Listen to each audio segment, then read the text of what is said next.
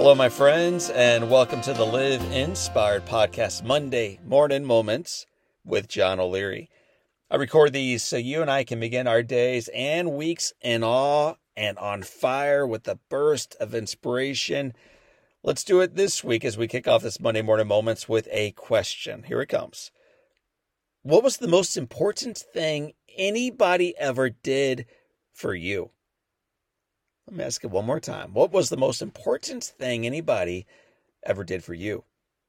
I was asked this question by a 15-year-old student at Desert Christian School in Tucson, Arizona last month. For the past hour or so, they had heard a story about profound challenge and tragedy, as well as overwhelming grace and love. They heard a story of repeated failures and continual overcoming. They had heard the story ultimately of individuals faithfully showing up when I desperately needed encouragement, what those people did, the impact they made, and what it means for the rest of us today. So, what was the most important thing anybody ever did for me? That was her question.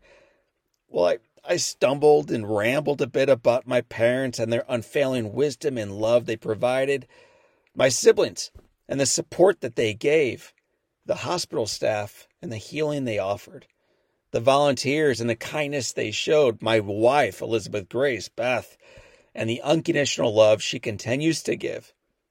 And then before rocking this poor student completely back to sleep with this long answer, I summed it up pretty succinctly with this. You know, when an impossibly difficult situation happened, when it seemed totally impossible for anything good to come out of it, an amazing group of people said yes to serving. They actually showed up. They had the audacity to come back, and then they even brought friends. Say yes. Show up. Come back. Bring friends. That motto was lived out brilliantly by those loving a little boy in a hospital bed 3 decades ago, and it positively changed my life.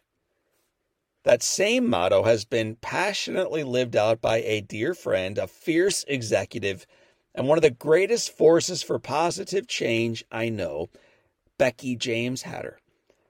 For the past 28 years, Becky has served as president and CEO of Big Brothers Big Sisters of Eastern Missouri.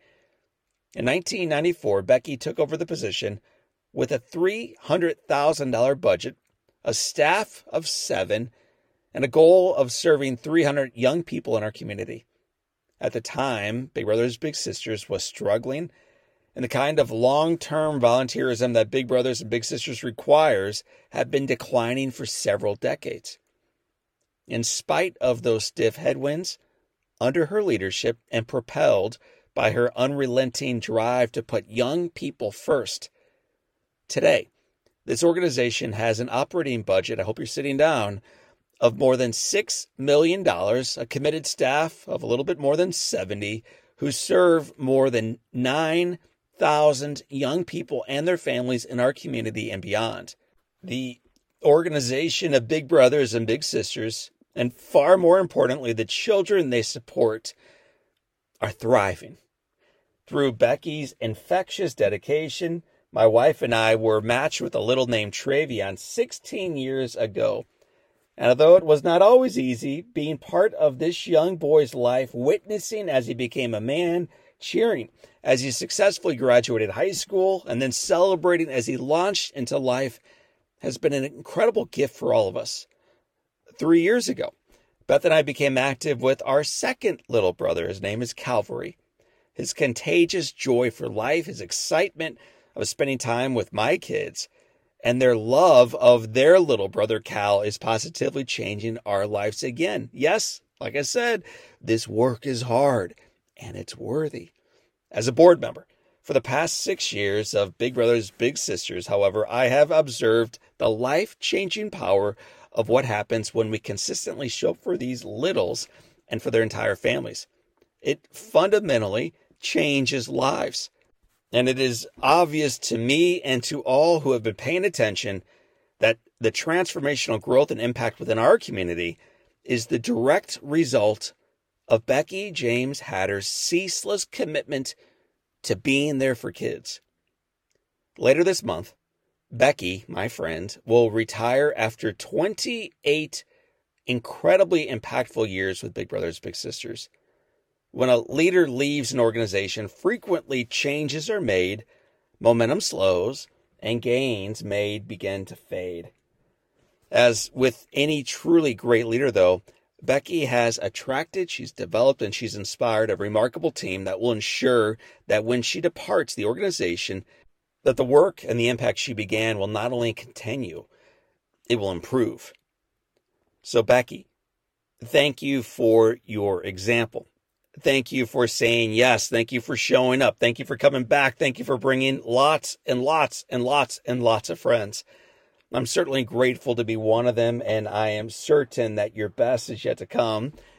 And to my friends listening, part of our Live Inspired podcast community, instead of passively watching the news and wishing for less violence, wishing for less racism, wishing for better attendance at schools, or wishing for safer communities, get involved. Get involved. Anybody can look at a dire situation and feel pity for it. You and I, we are called to identify what is wrong and then to strive together and to strive boldly to make it better. There are plenty of opportunities to serve, but if you don't know where to begin, consider reaching out to Big Brothers and Big Sisters. You'll change, I promise you, at least one life. Yours. My friends, I want to thank you for being part of our Live Inspired community. I want to thank you for committing to changing lives, committing to changing the world, one life at a time, starting with yours. I want to remind you as you step into this week that the foundation indeed is firm. The headwinds may be real, but the best is yet to come. So for this time and until next time, this is John O'Leary, and this is your day. What a gift. Live inspired and get inspired.